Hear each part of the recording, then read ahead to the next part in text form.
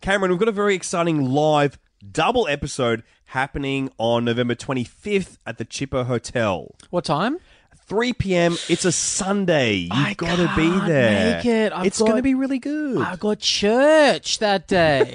Well, me too. And the church is called the Total Reboot Live Podcast. I come to the altar of cinema and I pray to Steven Spielberg that he'll make a sequel to Ready Player One called Ready Player Two.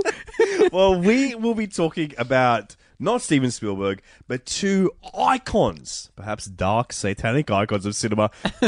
Two of craziest actors in history that we are both obsessed with. It's about two remakes of classic properties starring two different insane actors. The first one, Cameron? The Wicker Man, which is a reboot starring Nicholas Coppola, aka Nicolas Cage. Yes, please don't dead name him. We're gonna And what's the second one? The second one is our Christmas special, bitch. We are talking about How the Grinch Stole Christmas, starring Jim Carrey. And we've got great guests for both of these episodes. It's 2 eps that we are recording. For the price of one ep. For the price of one. Tickets are moving, so if you want to book, I suggest booking now because it will sell out. There is a link available in the show notes right now. You can click on through, buy some tickets, $15 a piece. And also, if you're a Patreon supporter, you've got a little discount code sitting in your Facebook group right now to get $5 off. So get to it, Jungle Babies. Start booking and we'll start looking at that movie to watch and discuss live. We are not screening the movie. We are discussing the movie live in front of you, an audience, where we'll be very similar to how we are doing it in the episode you're about to hear. Lexi is sweating right now. I have not booked a cinema. I booked a pub, the Chippo Hotel. Come and hang out with us, you fucking beautiful freaks. Hey, what's up? It's Thomas Nicholas, also known as Kevin from American Pie. And when I'm not going the growl, which I think is better known as the tongue tornado, I'm listening to the Total Reboot with Cam and Alexi.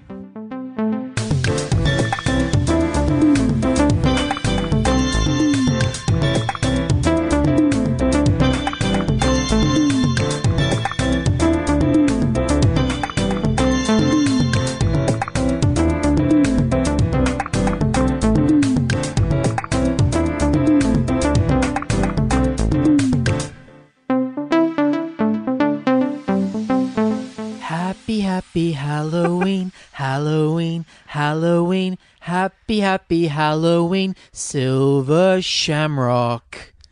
My favorite song. Oh, my favorite Halloween carol, if you will. I absolutely love that tune. Oh, and every year. Obsessed with the mask the Silver Shamrock Company makes. To them, obviously, I can't name another mask company. Oh, no, not at all. I couldn't even name that one until I saw Halloween 3.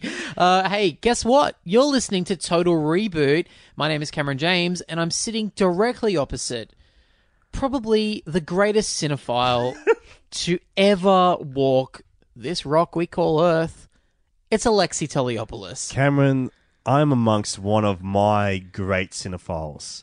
Just let me look Right around now. the room so I can see who you're talking Well, about. look that way. There's a freaking mirror behind you. Could it be? It's me again in the my mirror. Oh my goodness. You're your number one fan. I love myself. Yeah. And I'm proud of myself.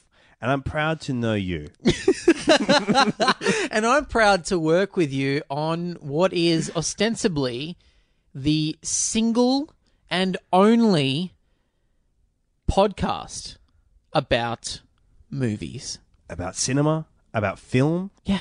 About flicks, about flicks, about DVDs. DVD culture, Blu-ray culture, Criterion collection every now and then. Web movies, Oh, yeah. Commercials, magazines, all of Yeah, that. All of the art zines. forms. not books. And the books stink. We will never talk about books on here. No. Although I did start reading a book recently. Oh, yeah? Yeah, it's What's wrong? Why? I'm depressed. I have depression. Oh. That's the biggest sign is Yeah. when someone is reading a book on public transport. And if they have more than one podcast, obviously that is that is another thing that leads to depression. Clinical You're at 3 these days. A fourth on the way. Yeah, well, I'm trying for a fourth. Hey, it's so good to be back on the movie podcast where we discuss reboots, remakes, and rip-offs with you. I have missed you. I've been away for a month. It would only be a week to you guys, but for Yeah. us, it's been a freaking eternity. It's been a long ass time. And can I just say, in the last episode, you said that I was in Italy, and you were dead wrong. Yeah. You Dead never wrong. even went to Italy? No, I've never even freaking heard of Italy. Not even. I don't even understand what the fucking word is. Not one biscotta you've heard of it. You said something along the lines of that he's in the land of cinema, Italy. Yeah. And I was in the land of cinema, Scotland, the Yes. home of Shrek. Home of Shrek, over Trade Spotting. And Highlander. Yeah. My favourite movie. My favourite Scottish flick, Highlander. I love Highlander. I was in Scotland. I was in Sweden. I was Yeah. in France. These are all good film countries. France Sweden, is a film country. France, Sweden. Sweden has got freaking a film history coming out of the wazoo. Ingmar Bergman, if you will. That's true. I went to Stockholm, Oh my the god. home of the Skarsgård family. Yes. And I walked right up to Stellan Skarsgård's door, and I knocked, and he did not answer. And then I put a flaming bag of poop on his doorstep. This is for Pirates of the Caribbean 3, bitch. Is he in that? He plays Barnacle Bill. Oh, he does too. Awesome. I love that dude. I think his love name that is franchise. Bootstrap, actually. Oh, Bootstrap. But he's got barnacles on his head. That is why I was confused. Hey, speaking of Pirates of the Caribbean, I went to Disneyland Paris. Yeah. And they have a Pirates of the Caribbean ride. Yes. One of the old school ones. You've been on that one, haven't you? I've in been LA? to the LA edition. Did you go on that ride? Yeah, it's more. There's paparazzi on there. It's more modern day. Yeah. Did they have Johnny Depp in that one? Yeah, they've got Johnny Depp. They've inserted Johnny Depp into this Yeah. one. So it's all the old puppets that just look shit. They can barely move. They're all rickety and shit. Yeah. And then every now and then there's an incredible puppet. Photorealistic. Photorealistic. Because all the rest look like fucking Shmee Yeah. with like a big bulbous nose. And then all of a sudden, the real life Johnny Yeah. Depp pops out of a barrel, and you swear to God it's him. Except it's a French voice. Yeah. It's a French impression Oh, of Johnny wow. Depp. It's just like, Je m'appelle Jack Sparrow. Levez la chaudrée de rhum. Chocolat. Avec me, me aunties. It's fucking crazy. I also went on a ride. I don't know if they have it in the LA one that you would have loved. I thought about you Really? while I was there. Thank God I was in your mind. Yeah, you crossed my mind. I was lining up. It's a ride called Aerosmith's Rockin' Roller Coaster. Wow, because Aerosmith, famously my favorite band, Famously rock. they rock. And this is at Disneyland. This is Disneyland. Wait a second. Disneyland, Aerosmith. Yeah, why? Why? So, okay, so I pieced it together. Disney were part of the producers, one of the producers of the film Armageddon. Oh. There is an yes. Armageddon special effects spectacular Yep. on the Walt Disney lot. God, there I in love Paris. the backstage stories of Hollywood about the legalities of how one corporation owns other brands, Yeah. and then bring that into the magic of Disneyland, the world's most magical place. So they've clearly like got the rights to Aerosmith and Armageddon for some Yeah. reason. So there's this roller coaster, which is basically Space Mountain. It's Yeah. it's indoors. It's in the dark. It's called Aerosmith's Rock and Roller Coaster. Amazing. And you know how roller coasters have a story now when you're Yeah. like lining up and shit? Yes. It's usually like the Space Mountain one is we've all got to go into space to, avoid Via attack this mountain. or whatever. Yeah. or it's like C-3PO and R2-D2 going like, oh gosh, you're in line for the most magical tour that you could possibly go on, Star Tours. yeah, or it's like there's red lights flashing and there's a voice going like emergency evacuation. Yeah. Make your way towards the capsule or whatever. The story of the Aerosmith one is that we're in the studio Okay. with awesome. Aerosmith. Yeah. So everyone's lining up and we're actually inside their studio. Whoa. And there's a big screen on the wall that looks like we're looking into the room that they're Oh, I jamming thought you in. meant the big screen. It looks like Steven Tyler's fucking lips. They're like, Aerosmith are like jamming in the room. And then all of a sudden, Steve Tyler notices that we're all watching him. And he's like, you guys won't believe this new song. It's like a roller coaster. It's so Wow. fucking good. We've wrote this new song. It's going to take you on a ride. Here, we'll play it for you. And then their sound technician turns around and he is Ken Marino. Whoa. I thought you were going to say Tom Hanks, like in the Wayne's World sketch. I was like, whoa. It was, for some reason, Ken Marino. It's clearly been filmed a long time ago. Yeah. He has one line. He says, all right, guys, are you ready to press play? And they say, yeah. And then he presses play on the track. And then you go into the next room where you get on a Oh my roll. God. I thought that you were on the roller coaster and it starts. You're not even on the roller coaster You ready for yet. us to play? Okay, cool. Okay, and We then got you have about to 4 wait minutes. for 10 more minutes while everyone gets loaded into the thing. We got about 4 minutes of just white noise for a while. You hear us setting up the instruments. And then you go on the roller coaster, and it's just a normal roller coaster, except there is a medley of Aerosmith songs playing in your Wow. ears from the seat behind you. Not an original song that they've written. It's Wow. just like 5 or 6 of their choruses stitched Yeah, together in that's GarageBand. amazing. We got a new song we want to hear. It's going to take It's you on tricky a ride. to whatever the Run this DMC one. way. Yeah. Walk this way. And then it ends with the Armageddon one. Oh yeah, I love that song. By the way, yeah, it's I've one of the never greatest seen songs the movie. ever written. Never seen the movie, nor will I. The song is awesome. The song is the movie. Yeah, thank God. That film clip, you saw the movie, dude. Thank goodness, I've seen the movie. So yeah, I guess we gotta go. We gotta go. We gotta go. We gotta go watch it because I think technically it is a reboot of Armageddon. So That's the way we have to experience yeah, it. we have to watch Armageddon and then go on the rock and roller coaster. All movies based on rides are considered reboots. How many ride movies are there? Pirates of the Caribbean. Yeah, there was Lethal Weapon at Oh, which way are Warner we going? Brothers movie Movies turned into rides or vice versa? movies turned into rides, dude. Movies turn into rides, yeah, probably every fucking ride. Who gives a shit? Anyway, the movie we're talking about today. This is a ride. This movie is a freaking thrill This movie is a fucking roller coaster. How many of these fucking movies have you watched? I've seen, as of today, I've seen every single Halloween movie. This is our final episode, for now, at least, talking about the Halloween film franchise. This has been such a challenge, this series, because for us it's been one that people have been asking us to podcast about for a very long time because of 2 factors. People will like hearing us talk about John Carpenter films back on the Blank Slate movie podcast dates, and there's a Mike Myers connection. We've of course done the podcast Mike Check.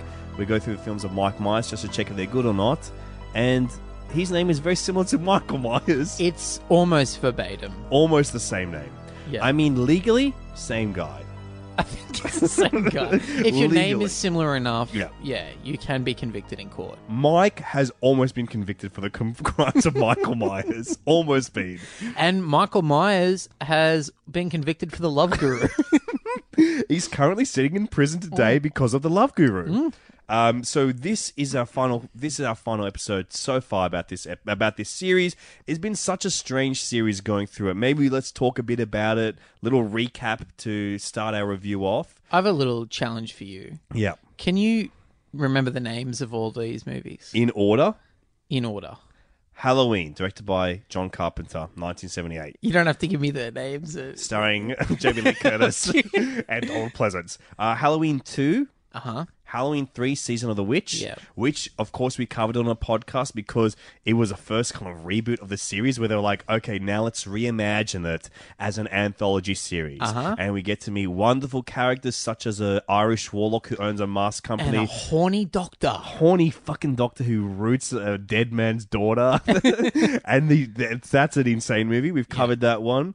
Then Halloween 4, The Return of Michael Myers. Yeah. Where we see that they have backed out of their idea and want to come back to the world of Michael Myers. I just watched that one. I watched the 3 that we didn't cover, which is also Halloween 5. The what of Michael Myers? There's something on Michael Myers. The Curse. No, that's 6. The Revenge. Revenge? The Sun. I don't know what it's called. It's called I'm gonna look it Halloween, The Revenge of Michael Oh, Myers. fuck. Then Halloween 6, The Curse of Michael Myers, which is the final appearance of Donald Pleasance. and the first appearance of Paul Rudd. who is playing the young man who was once the young boy that Laurie was babysitting on that fateful night. Good. He's grown up. Oh, I'm so glad we got some closure on that character. Yeah, the film debut of Paul Rudd is in Halloween 6. The future Ant-Man. The future of cinema, Paul Rudd. But those are 3 movies that we didn't talk about at all on this podcast. I can tell you a bit about them now. I'd love to know every minute detail. I about kind of enjoyed them. I think on the whole, I enjoy most of this franchise. You enjoyed them on the whole? I enjoy them on my little beast hole. Just pop it up the little beast hole. I take my movies via Enema these days. I melt the Blu-ray down, shoot it up, and then let it hard coat my colon as it dries out. But I enjoyed these because I think as far as slasher movies go and horror icons go, for me, having gone through this entire franchise now, I understand the importance of shitty horror movies creating an icon. I don't think you can be a proper horror icon as far as a character goes, at least a villain goes, without having a series of shitty sequels. I mean, like, you know, Rosemary's Baby even has like a shitty sequel where it's like a TV movie and stuff like that. But you know, there's no big villain in that. But you know, you look at Excuse me, the devil? Sorry, he sucks. The greatest villain of all. The devil stinks. The devil is a He stinks of stinker. sulfur. Yeah, he stinks of sulfur and egg farts. Yeah, but you look at like Michael Myers, you look at Jason Voorhees, you look at fucking Freddy, fucking Krueger, Ghostface. They've all had like many sequels to varying success. But I think this franchise, what is unique about it is Halloween, the original, after we've discussed it, after we've seen it again, that's a bona fide masterpiece. Like that is a true icon, beautiful, perfect, or close to perfect movie in cinema as you get, really. And then sequels get progressively shittier and suckier and weirder. And I think that is what has made Michael a lasting icon in cinema, is that he made one masterpiece film and then the rest were for like the diehard fans. So it's a combination of like classic and camp at the same time. Or shitty, because I think horror fans love those shitty movies because it's fun to watch them. Yeah. And I think Not for me. Yeah, not for you. But 4 and 5 are pretty interesting. It's The Return. It's like I would rate, if I had to rate these would all Halloween 1 is a 5-star movie. Yeah. Halloween 2 probably like 3-star, 3.5-star.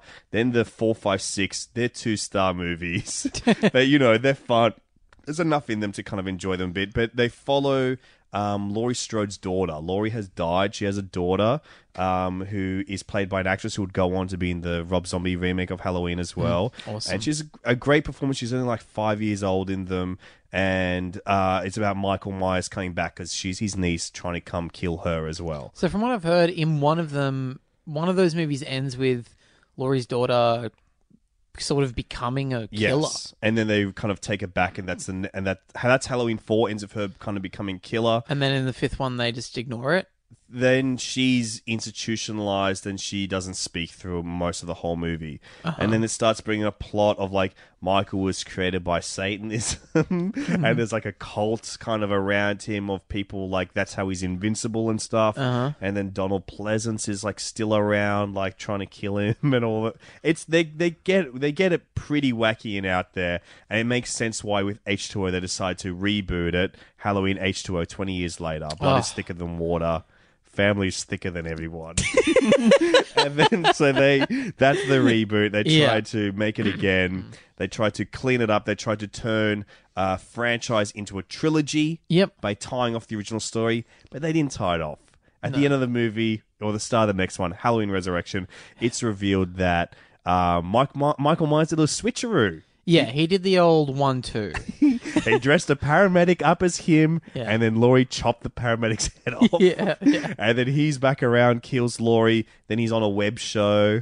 The Busta Rhymes He's host. a Busta Rhymes, Tyra Banks web show. Yeah. And that's it. Busta Rhymes kills him. He says, trick or treat, motherfucker, and he dies. Yeah. And it's a believable death for Michael Myers. Then we have... It's actually an earned death. It's more earned than Laurie Strode killing him. Yeah, chopping his fucking head off. Yeah, but having Busta Rhymes, like kung fu kick Michael Myers to into death, electricity or something, is probably the death that all horror fans wanted Michael Myers to have. Yeah. From the beginning. They wanted Buster to come in and kick ass. And then we've got the Rob Zombie remake, Halloween Yep. and Halloween 2. The Rise of Electro. And I was surprised by how much I liked them. Oh, I heard in your review. I'm amazed. I thought you were going to truly detest these. But I think it was nice to have an auteur's touch on the films again. Wow, you're calling him an auteur. Well, I That's think huge. he is. You can identify. Dude, he's an auteur. He is.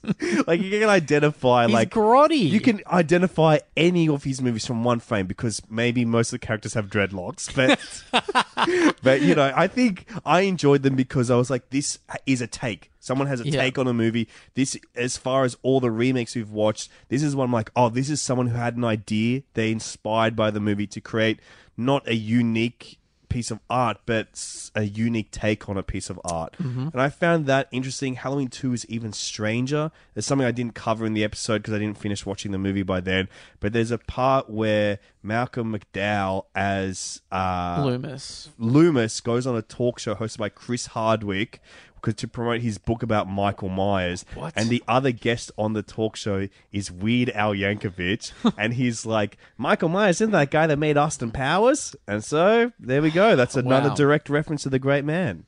So, in the universe, in Rob Zombie's Zombieverse of Halloween, Mike Myers, the comedian, exists. He exists. Finally, he exists. Finally, he's being recognized. They recognized him. They're like, this guy's the great man. He's not as guilty as Michael, but he's done bad things too. He is probably the only comedy movie referenced in that movie. Yeah. So he is the most important comedian in the Zombieverse. Yes, definitely. Definitely. That's so exciting. There's a scene where they go to a comedy club and Cat Williams is performing as well, but Cat Williams just made that up. That's GTA 4. Oh, shit. Which could be part of the Rob Zombieverse. Oh, probably. Yeah. Fuck yeah. Probably. And that brings us to today's episode. We're talking about the third movie in the franchise called Halloween, where they are turning a franchise, instead of a trilogy this time, into a duology. Oh, I love that phrase. I'm so glad it exists and that everyone says it. Yep. All the time. Yeah. This is an interesting one because it has written off everything that came before it except for the original. It's technically a sequel, but it has the same name. Yes. So, I mean, what a head fuck. My mind is freaking blown. I'm like, hang on, this is a sequel, but it has the same name as the first one? Did they forget to add a 2 on there? Or two capital I's? Something like that. Or even just like 2 googly eyes or something, because it's like Halloween, it's fun to wear costumes. Yeah, or like Hal-2-een, they could have called it that. Yeah, or like the 2 L's in Halloween is like 2 Roman numeral eyes. Yeah. Maybe they did forget to do that. Maybe they mucked up. They mucked up, they fucked up, and I guess I'm going to suck up because I really want to work with David Gordon Green someday. Me too. I'm going to brown nose this freaking movie because he's one of my heroes. But, you know, this is a movie, once again, where I was excited for it because I think that idea of taking it back to basics was something I was interested in, especially the 2 people at the helm of I this wish movie. they called it Halloween Back to Basics. Halloween Back to freaking Basics. By the way, Basics Productions is my favorite production company. Yeah. They make great movies. Michael Bay and Tom Six. Tom Six working together at last. They make the freaking Human Centipede. That's awesome, man. That is sick. Yeah. I'm so excited to talk about this movie. Yeah. Let's dive into it. Let's dive into it. We're talking about Halloween in cinemas now, breaking records around the place, directed by David Gordon Green, and written by... Yeah, I'm trying to be doing Richard Wilkins thing. It was like you were introducing a comedian to the stage. Like, it's breaking records all over town. Breaking records around town, kicking huge goals. At the moment, they are unstoppable. Ladies and gentlemen, please enjoy our review of Halloween, directed by David Gordon Green. Everyone in my family turns into a nutcase this time of year. Yeah, I mean, your grandmother is Laurie Strode. She was almost murdered.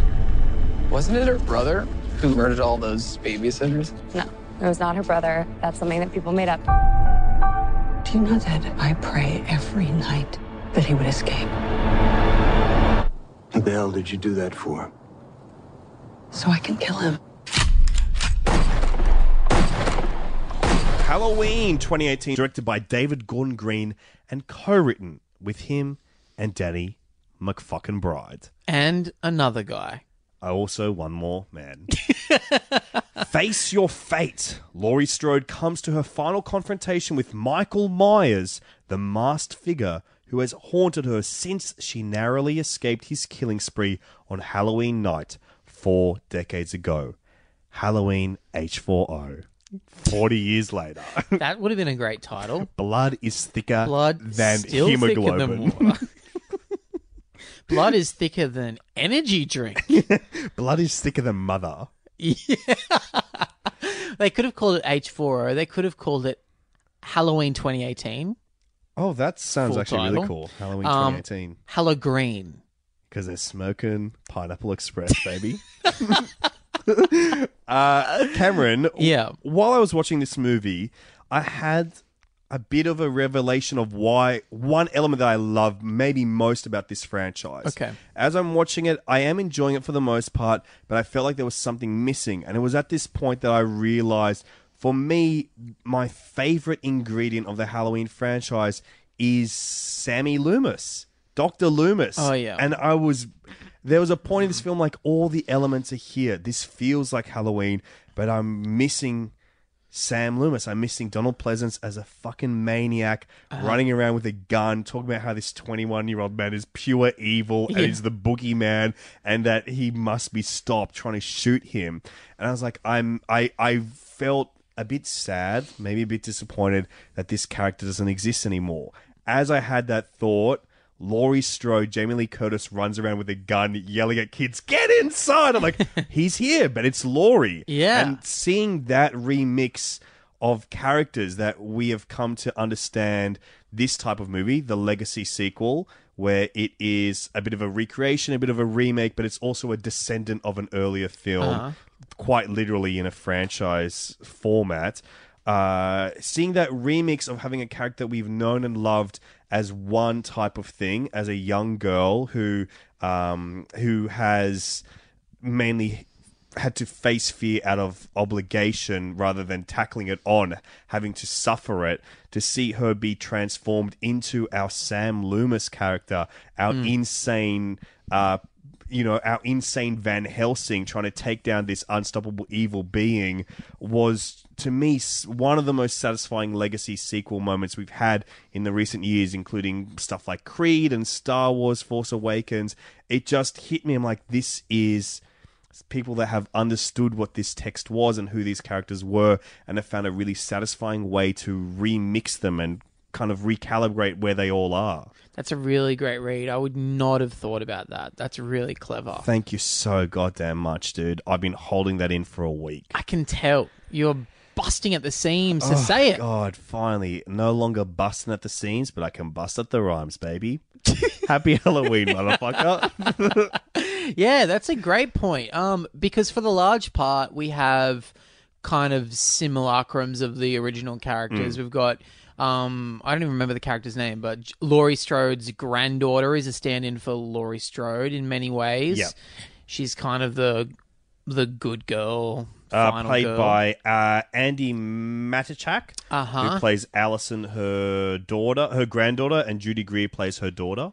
Yeah, who, by the way, isn't she one of the greatest? She's one of the best. She's so good. And it's great to see her in a big movie like this, where she's a main character in the film. Yeah, she's incredible. She's, I don't know if you've been watching Kidding. She's doing great work on Kidding at the moment. Of course, we're probably most familiar to people as Kitty in Arrested Development. But Say goodbye to these. No, I don't think so. No, I'll say hello and thanks for being in Halloween. Yes, thank you. Happy Halloween. Yeah. Thank you, Kitty. She's incredible in this. We've got the other, well, maybe it's a dummy setup for Loomis, is the psychologist from the asylum. Yeah. I can't remember his name either. Something. And then there's a whole bunch of new characters. I thought you would have found this movie very interesting because this movie is ostensibly about podcasting. That was something I didn't really like as our intro into it, because it feels to me like that is one of my more negative things because I feel like will be dated very quickly. Yeah, I didn't like it either. I think it kind of makes sense because we're living in a time where true crime podcasts are huge and people are digging up cold cases all the time for purposes of entertainment. Like, it makes sense to logically. Yes. But I think the characters did not feel like podcasters to me. I know, it should have been me up there. Yeah. It annoyed me because they were so just dramatic and not real. Like, if they're podcasters, they should be... why did they look like movie stars? They should have just been like two fat dudes... Yeah. And they're smoking and eating shitty food all the time. They should have got Kevin Smith, Jason Mewes. Yeah. It should have been people like that. But to me, should have been the Smodcast.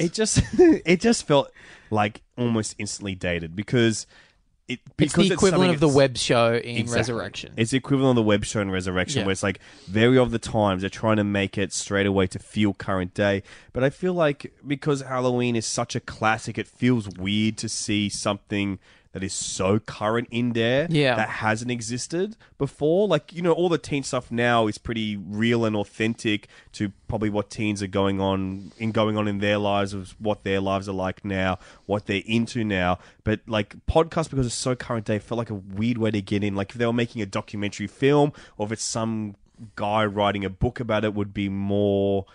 I mean, it just seems more classic. And but also, we're kind of like we're living in it. Yeah. So maybe it just feels hack and cheesy to us, but in 10 years' time, people might find it kind of cute. Yeah. Quaint, if you will. Yeah, like two people with a little recorder trying to do it, like break a story. Yeah. Like it might be a cute thing, like in the way. Or maybe it will be the future, and podcasts are the way people get their entertainment. Well, that's how I get my entertainment. I hope entertainment comes in pill form one day. Yeah, pill and hologram, and maybe something you can shove up your butt.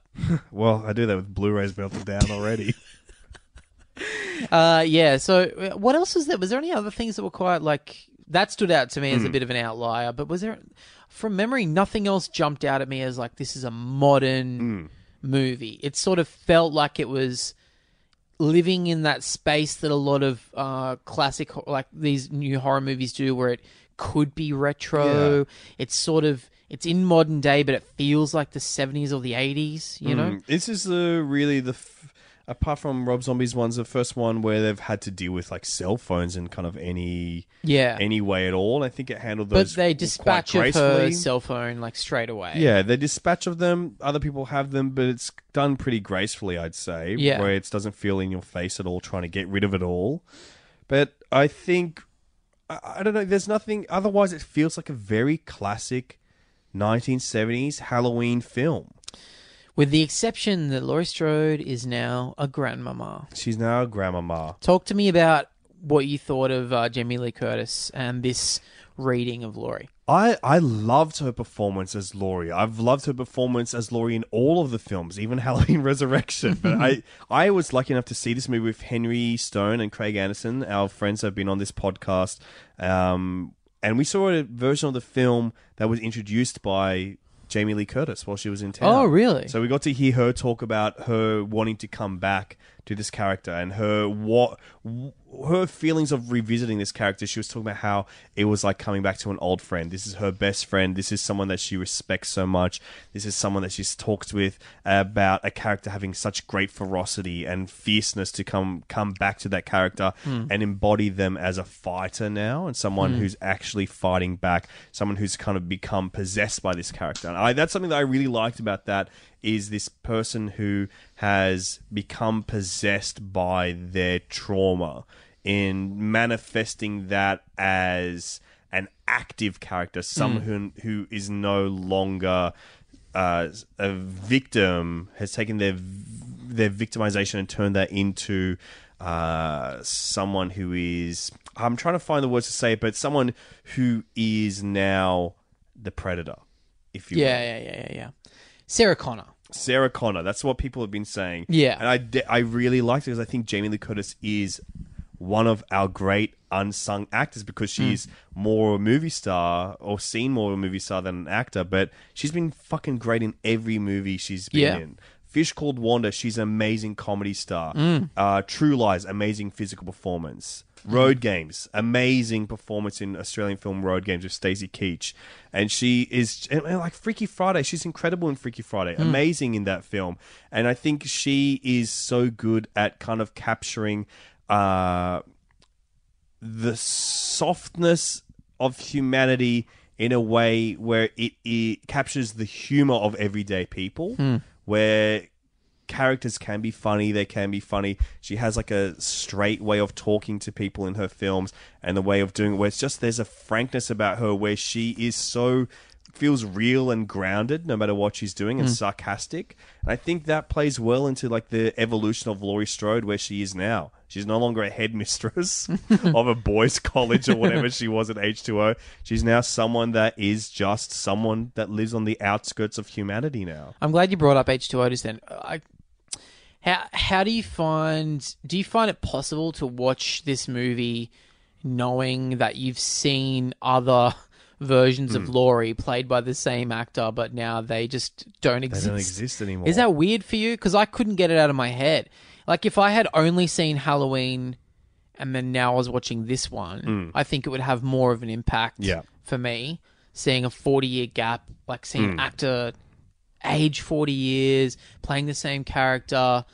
But I know that she did like 3 movies for the money where she played the same character, and now we're just pretending they don't exist. I couldn't really let go of that. Yeah, I don't know. Once I was in it and I found myself getting into the movie pretty quickly once she was introduced to getting into the zone of that, and those slipped away. Those memories slipped away. To me, H2O is such a forgettable movie anyway, where it was easy to lose that. Maybe it was hard to lose. What do you mean it's forgettable? It has LL Cool J in it as a security guard who's writing erotic fan fiction. And trying to become an actor or something. That's very memorable. I mean, sure, it's got young Alan Parrish in it. And Josh fucking Hartnett. Yeah, the biggest movie star of all, Josh Hartnett. I think it's easy to forget about it because it's like Michael Myers doesn't look like Michael Myers in that movie. He's got some weird... But to be honest, he doesn't look like Michael Myers in any of them. Yeah. He's like... The mask looks different in every single movie. I think this is the first time where it feels like Michael Myers is back as well. I agree. The mask was awesome in this. I liked that it was aged. It had like kind of gone hard because it's rubber and like it that way started that cracking. latex gets all fucked up and disgusting and stinky the cracks, looking. It wasn't overdone. It wasn't like I imagine a Rob Zombie take on this would be. It looked kind of like wrinkles. Like we're now looking at an old man. He looks like his hair's grown out. He's fucking old. Yeah. He's like 70 or something, isn't he? He would be about like late 60s, 70 because he's 20. He's 21 in Halloween. 61 years old. Shit. Sorry, let me do that again. He was 21 in Halloween. 40 years later, so okay, 2. So he's 62 years old. Wow, that's incredible. And he looks great.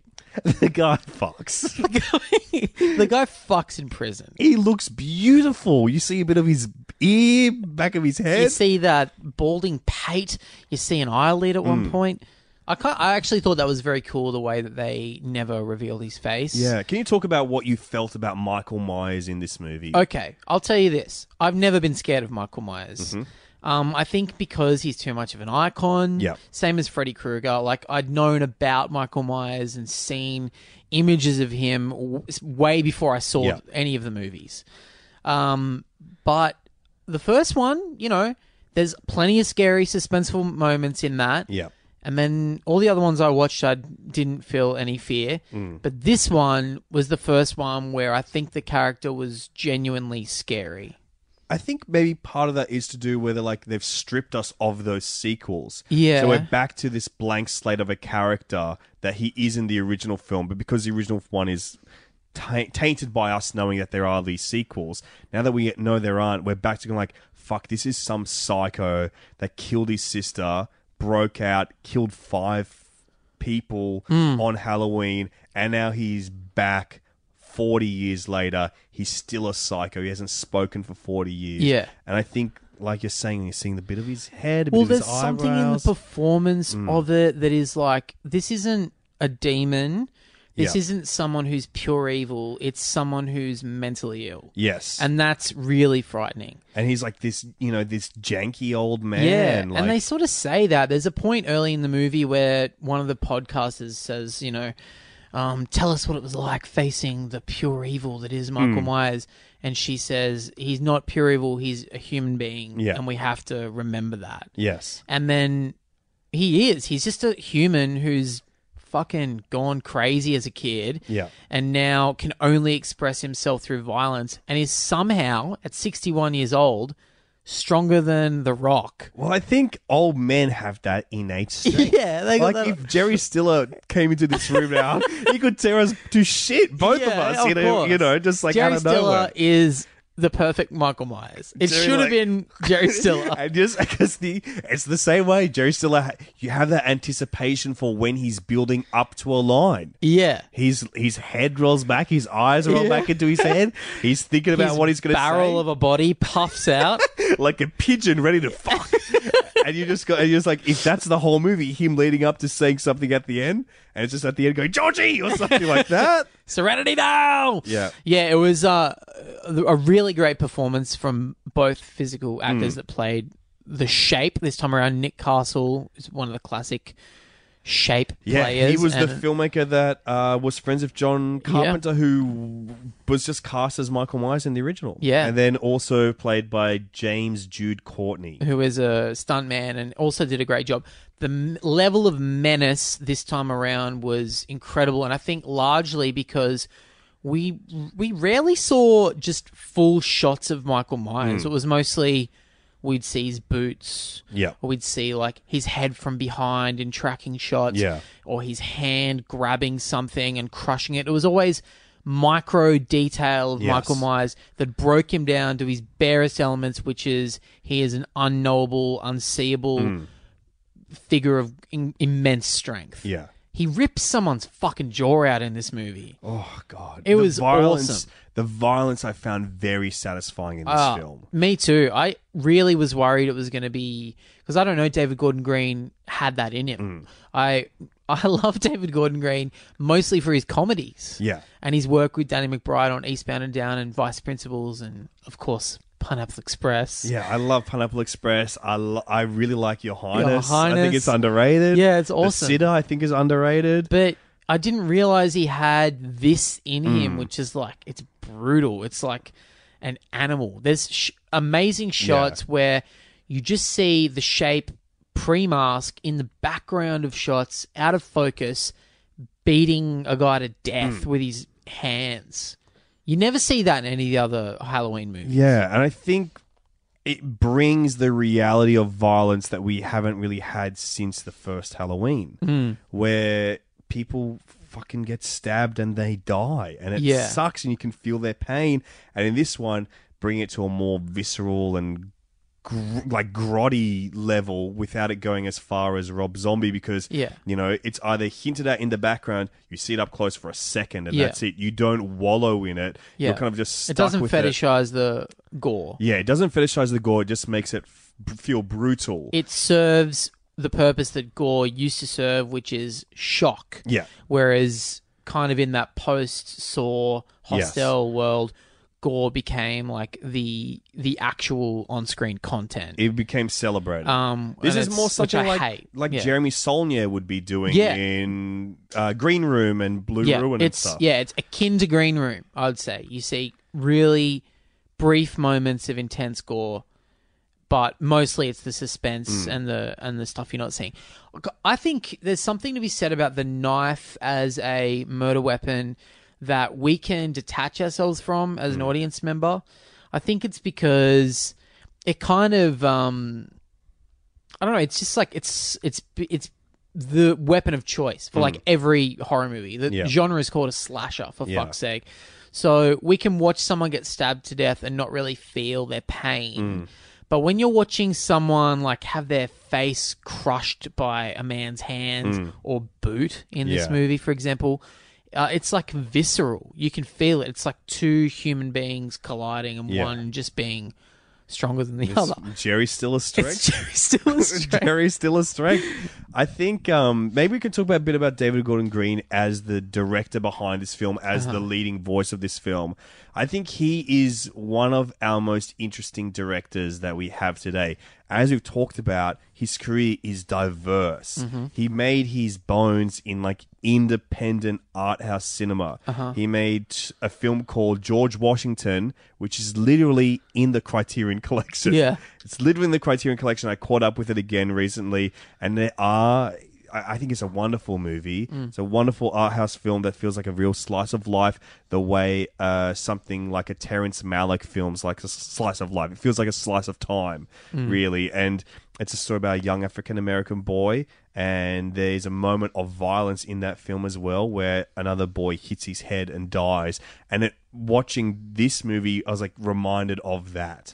I was like, the brutality of the violence is akin to something like that, where it feels real, like a moment of someone's life being extinguished, and the pain that they feel in that moment, and the blood and the visceralness of that moment, in the same way where it's quite nuanced and sad in that. In this, it's like, you know, brutal and scary.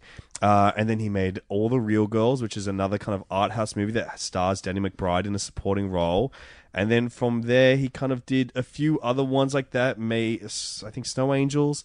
And then he moved on to doing broad, almost mainstream comedies in the Apatow vein with Pineapple Express, The Sitter, Your Highness. Then Eastbound and Down, the TV series, Vice Principals, the TV series with Jodie Hill and Danny McBride. And he, in the meantime, he was going back and doing more indie, stranger films like Prince Avalanche is a wonderful movie with Paul Rudd. He also made Joe with Nicolas Cage. He moved on to like Oscar kind of contender type films like Your Brand is Crisis, which didn't do so well, and then Stronger with Jake Gyllenhaal that did do well. And I think the thing about him is, like, you look at that, if you just look at that filmography on IMDb, like, wow, what is this? This guy's the prototypical journeyman filmmaker. But he does have something. I think you could not accuse him of being a journeyman filmmaker. No, I wouldn't say so. What is it about him? I mean, there's a style. He has style. He has an eye. He has flair. He's there. So there's something about him that's definably his. And when I first heard that he was directing this movie, I was kind of like, I don't see it. I don't get it. Why would he do this? Especially with Danny McBride attached to co-write with him. I mean, I know they work together a lot, and I kind of thought it would be like, when I first had that I thought, is it going to be like a funny version of Halloween? Like, is it going to be kind of making fun of Halloween a little bit? It wasn't until... Is it Michael Myers can't shut up because he's played by Danny McBride now? Oh, God. Fuck, imagine. That would have been so funny. Yeah. It wasn't until I saw that first or second trailer that came out that was the long tracking shot, that I kind of went, oh, that's what they're bringing to it. And that's what David Gordon Green has. It's this kind of throwback style to 70s filmmaking. Exactly. That uses like elaborate long takes, quite intricate staging. Oh, yeah. There's a few moments in this movie that are really wonderful uses of that. That sequence is one of them. You know the part where he's looking through the window while the woman's on the phone, and at first you see his reflection in the mirror window, and then he walks away, and then in the background you see him walk past another window, and then he comes through the door, and it's like a minute-long shot where he's not on screen for most of it, but every glimpse of him is like important. It looks like it's been done by a psycho like David Fincher. Looks like they did 60 takes to get it just right, but there's still something off the cuff and kind of raw naturalistic about it. Yeah, I think you're right. He does have that vibe of a 70s new Hollywood filmmaker like Terrence Malick, you know, where there is a passion for staging and storytelling in the visual frame of it all, without it feeling elaborate. With it feeling naturalistic, it's with not it feeling show-offy. real. Yeah, it's not like, because I like David Fincher, but I can also get annoyed by how pretty everything is. Whereas with David Gordon Green, I mostly don't notice it until all of a sudden I do. Like Yeah. at the end of a long shot, I go, oh, that's shot's been going for 2 minutes. And I think It's that incredible. being with Michael or seeing Michael in those long shots, and when I say Michael, I'm not talking about John Travolta's angel character. Oh God, Just to let you know, I'm not talking about that. I wish this movie starred John Travolta as Michael Myers. Yeah. Of course, if you're not familiar with Michael, he's an angel that smells like cinnamon. Smells like cookies. Yeah.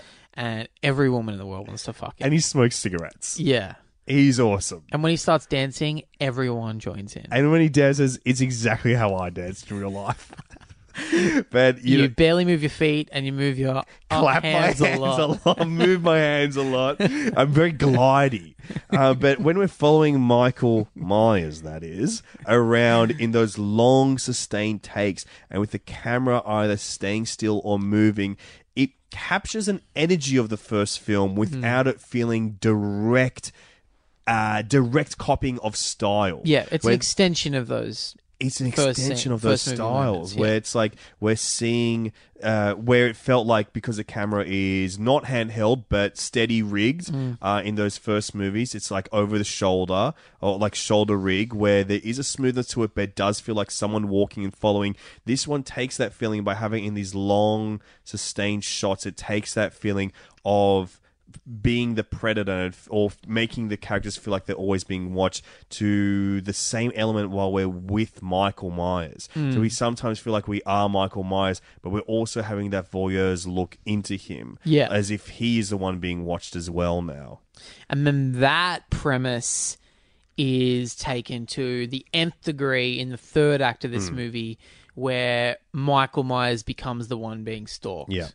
Which I thought was cool. Yes. I thought that was like going to be cheesy at first, because the reveal of it is that Michael pushes her out a window or something, and then he looks away, and then when he looks back, she's gone from the grass, as a direct throwback to the to original. the final scene with Michael Myers in Yeah. the original film. And I was like, ugh, here we go. Okay, now it's just going to be a bit cheesy, but I thought it played really well. I think that of the moments that are like a direct copy or reversal of the original film, I think that one's pretty satisfying. Yeah. Maybe less satisfying is the one where Laurie's granddaughter is in class, looks out, she sees Laurie instead of Michael. Yeah. But the one that I was really satisfied by the inversion of it and the setup payoff being different was in Laurie's home, when she's got her giant shotgun and she's standing outside her wardrobe about to Yeah. like break through it.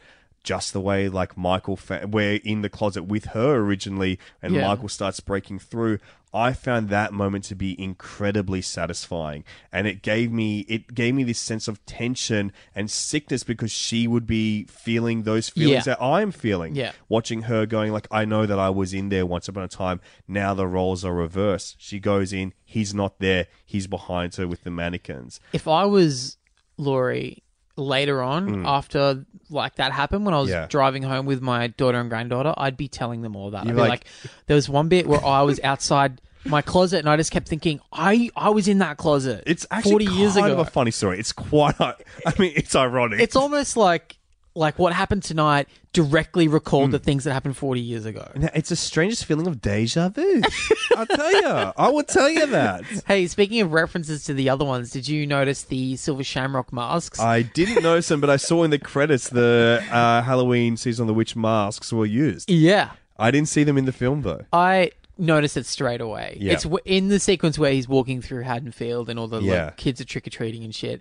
There's 3 kids that get like 2 long shots on Yeah. them. Not long, but like, enough Yeah. seconds for you to realize we're supposed to be looking at them. I wish there was a scene where you saw a doctor just fucking around. Well, that leads me to the question, Yeah. is if Halloween 2 onwards does not count Hmm. in the canon, does that mean that Halloween 3 is still canon?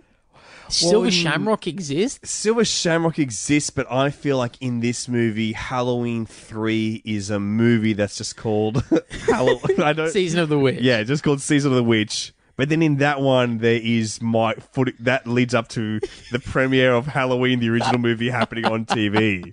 So I don't know.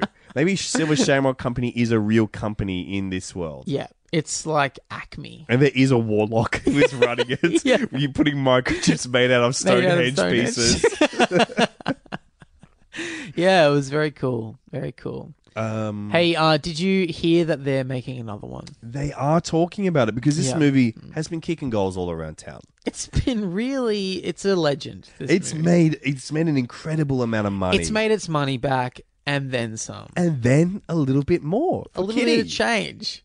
A little bit more. A little bit thrown around money. Exactly. And I don't know. It's fascinating to go, this is now once again attempting to be a trilogy. Does just that like annoy H2O. you a little bit? I mean, I read Danny McBride say that they originally pitched two films. Yeah. And that in their original pitch, they were going to shoot them both back to back. Yep. Back to the Future 2 and 3 style. Lord of the Rings style. Matrix 2 and 3 style. Hobbit style. But, Pirates of the Caribbean 2 and 3 style. yeah. Then they decided not to because they They were want like, to feel what it if this out. bombs? Yeah. And then we just have to make another one contractually. Yeah. And we have to just fucking wait for it to come out and bomb again. So they didn't, but they left the door open, seemingly, at the end of this one. Yes, and now that's they're for Michael to escape, for obviously. Michael to creep out of. Yeah. And now they're talking about doing another one, which could be cool. I don't know. I There's- trust there's a- these guys as creators I enough. I definitely can say trust that. them, but there's a part of me that just doesn't want to see them become franchise makers now. I just kind of like the idea that this was a one-off. I did like that idea too. I would like to see more. I will tell you honestly, my gut reaction to hearing there will be a sequel Okay. is they can't do it because they fucked up calling it the same name as the first movie, Well, Halloween. now it's going to be called Halloween 2. What can they call the sequel? Like, that is what has upset me. Do you It's like, think they should have called this movie The Shape? I think they should have called this movie The Shape, and then the third one be called The Curvy Shape, and it's about Laurie or something like that. You know what I mean? Like, I think they should have called this The Shape, because it makes me feel the third one can only be called Halloween again. And it's like a series of 3 movies where they all have the same title, and that's how you know what it is. 78, 2018, 2022, 2020. or whatever it is, you know? I don't know. I thought about that too. But that's just like, how am I going to put this on my shelf? That's what I want to know. I thought, should they have called this The Shape? Yeah. But then I thought no one would go see that because Yeah. no one knows what it is. Even though Yeah. it would get heavily marketed, people still wouldn't go Yeah. see it. People know the name Halloween. They should have called it Michael, Okay, yeah. Michael, but not John Travolta. Michael, and then in brackets, Yeah. not the John Travolta Yeah. one. Here's my gut reaction to it. And this is really my gut reaction to the end of the movie, which is that I was underwhelmed by the end of the movie. Yeah. I think part of me wanted a definitive ending. And then there was that little part of me that knew I wasn't going to get it. Yes. But I didn't realize how not going to get it. I was not going to get it. Yeah, 'cause you're never going to get it. But it's like that, it's the archetype of the slasher film is that there's no definitive end. They're not going to die. The at the end. killer's always out there. The killer's always out there. The But it had ambiguity sort of of that. like two, like not cliffhangers, but like tease endings. Obviously, and spoiler alert, guys, we see Michael Myers locked in Laurie's basement as flames start engulfing the room. He's going to burn to death. Licking at him, and as we all know, Licking at his horror boots. icons fear fire the most, much like Frankenstein's monster. Fire bad. Fire stolen from the gods and brought down to earth to give life and to destroy. Prometheus. I love the Prometheus Suck myth. my liver out, Crow. I'm Prometheus and I love fire. And then we see all of a sudden the room is empty. Did he escape or has he burnt up already? Yeah. And then, so that's one tease.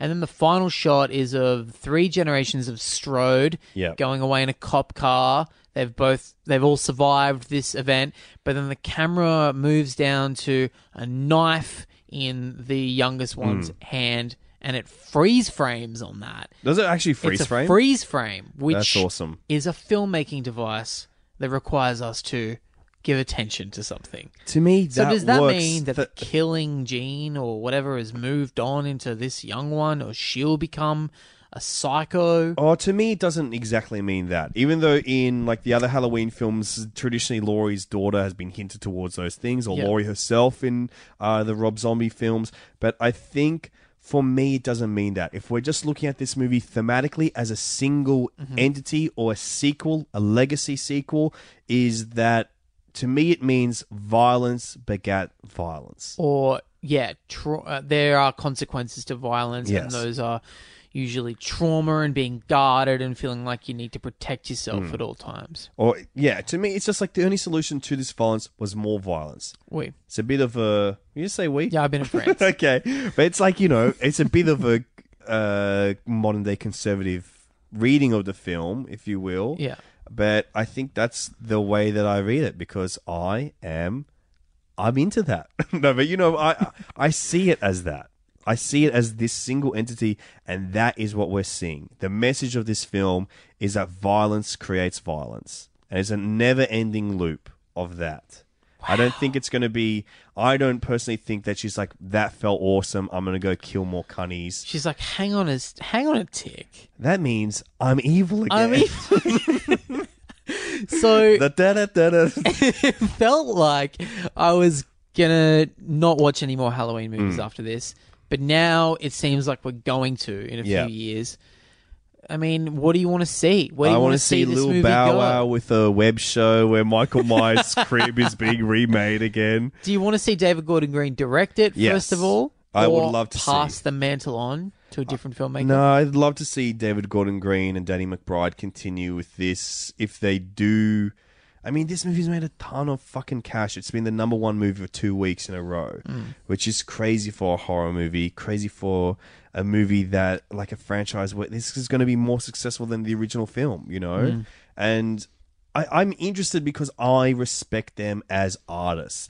I'm interested in seeing the way their art develops, especially with something like this where it's caught on to the mainstream. It's like something that's unexpected. Like Danny McBride's saying this is his first success, which is quite bizarre to think about when the guys had one hugely successful HBO series and one relatively... Well, those shows weren't that successful. Well, They kind of clung on. They're like cult hits and comedy nerd bands, but they never made money and got crazy ratings. Yeah, I'm probably just blind because Matthew McConaughey is in them, and we're like, oh, that's huge. Yeah, like people love them. Yeah. Filmmakers and actors love those guys. He was in wasn't McBride in Alien Covenant? which Yeah. is basically this movie. Yeah, he's been in stuff, big things, but I guess you're right. This is his first big successful creation, Yeah. probably. And I want to see them write more. I don't know if I want to see David Gordon Green making Halloween movies for the next 10 years. I also don't know if I want to see the further adventures of Laurie Strode as a grandma who fights crime.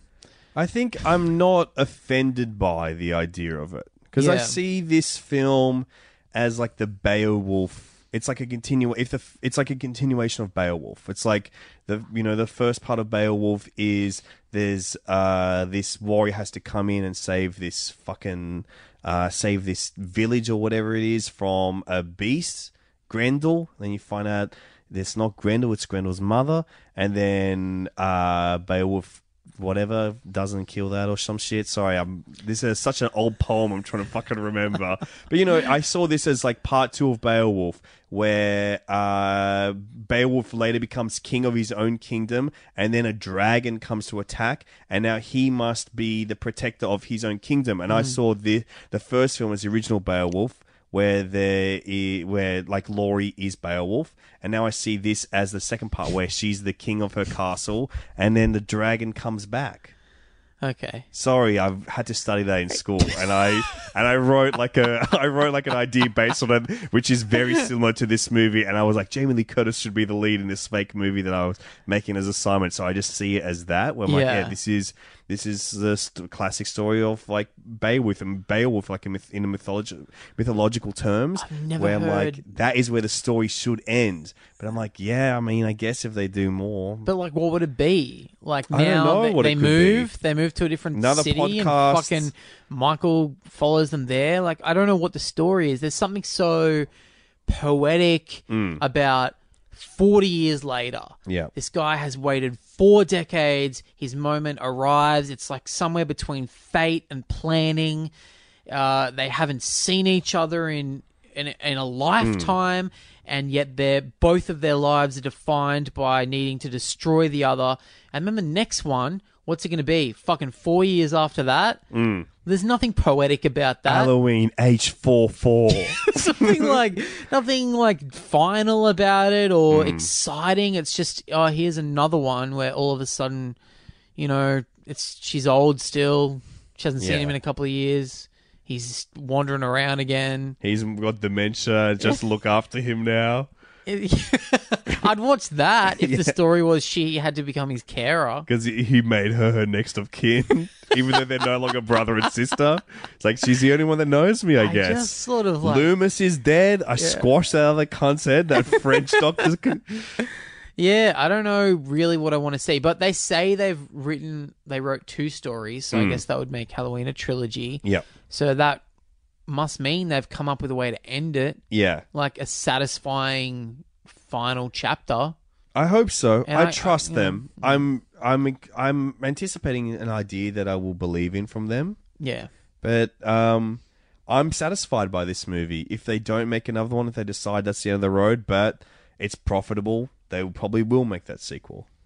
Do you recommend this to other people? I definitely do. I think this is a wonderful capper for the end of our Halloween series to come to another film that I think obviously is not as great as the original Halloween film, but it's pretty good. It's the next best thing. It's pretty close as the next and best thing. And it's not trying to be better than the first one. It's just building off it and respecting it. And it's probably the scariest or most suspenseful one since the original. Yeah. And it does things that they've never done before, like there's wonderful humor in weird ways. Yeah, maybe I in can't ways... believe we didn't talk about that. Yeah, I mean, maybe we can close up a little bit talking about that, but this movie does feel like a Danny McBride movie There's in a lot of characters times. and like actors or non-actors that have been cast in this movie that feel like they belong in the Vice Principals universe. Yeah, or the Eastbound The universe. little kid that she babysits is who's like cutting his nasty funny. ass toes. That's like that's Danny McBride dialogue. Yeah. Everything that kid says is Danny McBride's voice. Apparently, they filmed that one long take, an hour of improv, letting them muck around. Danny McBride probably throwing in a few lines. Yeah, that's awesome. That's really cool. There's other moments like that are kind of like clearly, like Two cops talking their about comedy banh mi. voice. Yeah, the banh mi thing. What's the other? There was another bit that I found. To me, there's moments where it teetered on too much. Where I'm like, oh, get back to freaking me out. But I mean, that's the kind of comedy I like, and so I'm still enjoying it. It wasn't too much for me. I found it just enough. Also, there was a cool little Eastbound cameo. The character's name is Dontel in Eastbound. He's on Sports Sesh. On Sports He was Sesh. in this movie. He's like a sheriff, as a sheriff or something, and he's great. So I kind of like enjoyed that. There was little glimpses of their wider universe. Yeah. It was I liked it a lot. Maybe Cameron, would you recommend this to people as well? I definitely would, but I wouldn't recommend everyone watch the entire Halloween series. I'd say watch 1, 2, and this one, even though you have to discount 2 to enjoy this one. But 2 is good because you got more Donald Pleasance mucking Yeah. around. You can do that and pretend it was just a dream. yeah, exactly. And this made me go, rest in peace, Donald Pleasance. I hope you're mucking around up in heaven with, cool guys like reckon he's Elvis, he's Marilyn goofing on Monroe, Elvis. James Dean. You're playing poker with all of them. Yeah. Hanging out with Humphrey Bogart on a bonnet of a car or some shit. Oh, dude, I'd be asking so many questions of all those famous guys. Hey, Donald, say hi to Gilda and John for me. Oh, rest in peace. Bill Hicks, if you run into him at the nightclub up there in heaven, tell him thanks for everything. Cameron, one more thing. While we're closing this up, I just want to point out a detail that may speak to the dark satanic powers of a namesake. Okay. A man that we've studied for a very long time, Mike Myers. Oh, yeah. In his biography, Canada, he talks about a dark energy. Yeah. How Satanists have many times come up to him and say, "You've got great energy." Perhaps that is the curse of not Michael Myers, but Mike Myers. But I feel the dark energy around us today as we're talking about this. Because 2018 is the year, 40 years later, where Michael Myers has finally made his rightful return to cinema. The night he came home. Also the night he came, full stop, and then also back. Mike Myers in 2018 also made his return to the big screen. Terminal, co-starring Margot Robbie, and Bo Rap, Bohemian Rhapsody.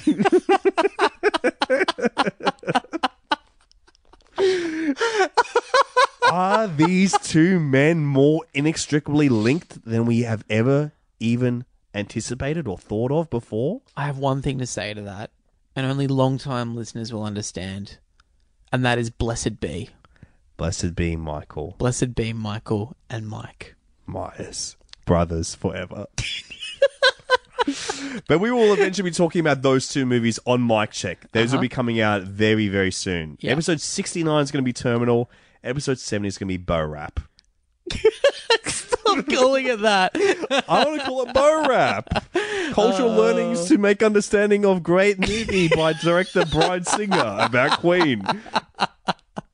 Well, this has been a lot of fun. I've really enjoyed this little series. Same, me too. It's given me an appreciation of a film that I adored so much, and then the shitty sequels that followed it that are they're interesting.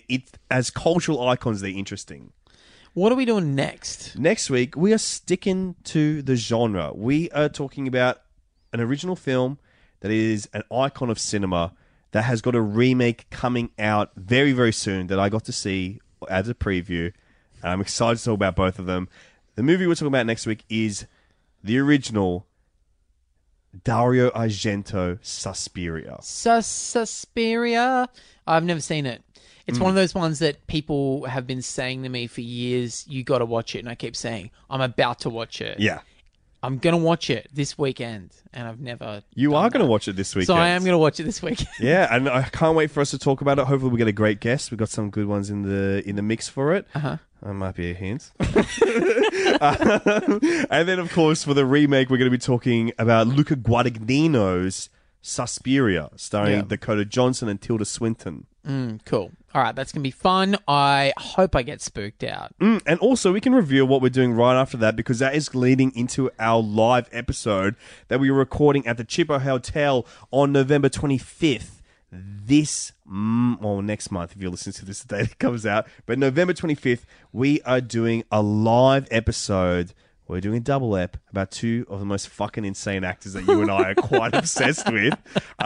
So the double that we're doing after Suspiria, we're going to talk about the original film, The Wicker Man. On the podcast, it's going to just be us talking about it Just in normal, the room, normal style. classic Alexi and Cam style. Lexi and Cam style, as you've come to know, two best friends talk about movie style. Sitting, goofing, maybe having a beer. Talking Carrie the 2 style humor. Yeah. And then we're going to be talking Carrie the 2, maybe 4 style humor live. That's true. About the Nick Cage starring remake of the classic film The Wicker Man at the Chippo Hotel. We're going to do a double episode. The second part of that will be our Christmas special. We're going to talk about The Grinch starring Jim Carrey. Which I've seen. Have you? Yes, I've seen it too many times. I truly despise that movie. Oh, it makes me feel fucking sick. Yes, it makes I me can't feel believe green we bile. both decided to do this, even though we both hate it. Well, I think it's going to be very fun and mic checky for us to do a live one Definitely. about The Grinch. Definitely. I have to steel myself to watch it again. Yeah. I can't believe it. Well, we're going to have to steal Christmas, bitch. I'm going to have to steal a copy of this movie because I don't want to pay for it. Well, it is on Netflix, so it's easy to catch up with. So we're going to be talking about those ones. The tickets are available online now. You can find them in the show notes for this or on our Facebook and Twitter pages. They'll be shared in the announcement for this episode. You can find them there. Yeah, get your tickets if you haven't got them. They're already starting to move. Our live apps are very funny. We're funny dudes. We're live performers. We're live performers. Our guests will be incredible. We have some great guests lined up. The shows will sell out. So Yes. book your tickets now. Yes. And if you are a Patreon supporter of this show, there is a special code to get a pretty good discount on these tickets for 2 live podcasts. So if you not, do that. $5 a month to get you tickets for cheaper, $5 off. And also, you get way more bonus content from us. You get a podcast called Total Reboot Risk, where we invent reboots and remakes on movies and TV shows that we'd like to see. We just did one on Frasier that is one of the dumbest things we've ever done. They have become our... those Reboot Riffs have become our channel for our actual mental illness. Our insanity. Our obsessions, our weirdness. Yeah. It's made us better in real life, I think. Because Definitely. It's given us an outlet to be insane. I'm a lot quieter in real life than I used to be. Because of that. Yeah. We also do celebrity gossip on them. We do celebrity goss a lot. We Yeah. give our opinions on Aussie comedians and That we actors would that never otherwise do. We would never otherwise give them out. Yeah. What else do you get? You get access to a cool Facebook group where everyone talks about movies, shares stuff, lots of chat, lots That's of probably my favorite in-jokes. thing in the world right now is this Facebook group, because we used to do a segment on the show, What Have You Watched? We don't do that as much anymore because it's part of the Facebook group. Yeah. And it's more, what have we all watched? And we talk with like heaps of people about all the things they've been watching. It feels so fun and interactive. It genuinely brings me so much joy seeing people posting in that group. Everyone is so cool and respectful and like has interesting thoughts about film. It just gives me energy to fuck around and suck all day. What else can we get people to go to? Oh, talk to us on Twitter and Instagram. I'm at I am Cameron James, and Alexi is at This Is Alexi. Yes. Oh, there was someone on Instagram who DM'd me saying they were a fan of this show, and I saw the message as soon as I started watching a movie, so I didn't get to reply to them, and I can't find it now. But this is to you and to many people who have suggested this in the past. They are a big fan of Blank Slate as well, our original film podcast, and they were upset that there wasn't the entire backlog catalog out there of those old episodes. We've got, I think, about 40 or 50 of them in there. I am working at the moment on trying to get all of those old episodes up somewhere. I think we will be releasing them as a Patreon benefit in the future. So if you're missing like the first 50 episodes of Blank Slate, we will get them to you eventually through Patreon. And that will probably mean that the current episodes that are up there won't always be up on our free feed forever. So if you want to get them, just download them all now if you want. I reckon download them all now and then press it to vinyl if you can. And that's the real way to listen to a podcast. But I've been able to track down our original episodes. I will be able to get them all together for you guys in the near future. There's some really golden oldies in there that make me real happy to go back and listen to when I was trying to find them all. Awesome. Thank you so much for having me in your home, Alexi. Oh my God. It'll be the last time we're recording in this house. That's true. I'm You're leaving moving it. to a bachelor pad. I'm moving to a batch pad with my partner. So goodbye, house. I'm crying. You are crying. I'm going to say goodbye to every item in your room when I leave. Okay, Criterion Collection, assorted by spine number. Say goodbye to. Say goodbye to Seven Samurai. It's one of the first ones. Say goodbye to that huge framed and mounted Donnie Darko poster. Yeah, it's 3D. It's lenticular. My lenticular Donnie Darko poster. You look at it one way, you see the rabbit. Look at it the other way, you say Jake Gyllenhaal. Is actually the godson of frickin' Jamie Lee Curtis. That's how she got involved in this movie. Oh, that's awesome. A little bit of Hollywood scoop.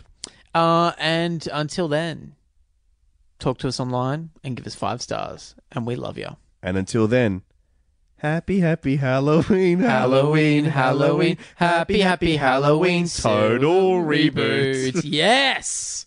Favorite podcast. Favorite mask brand.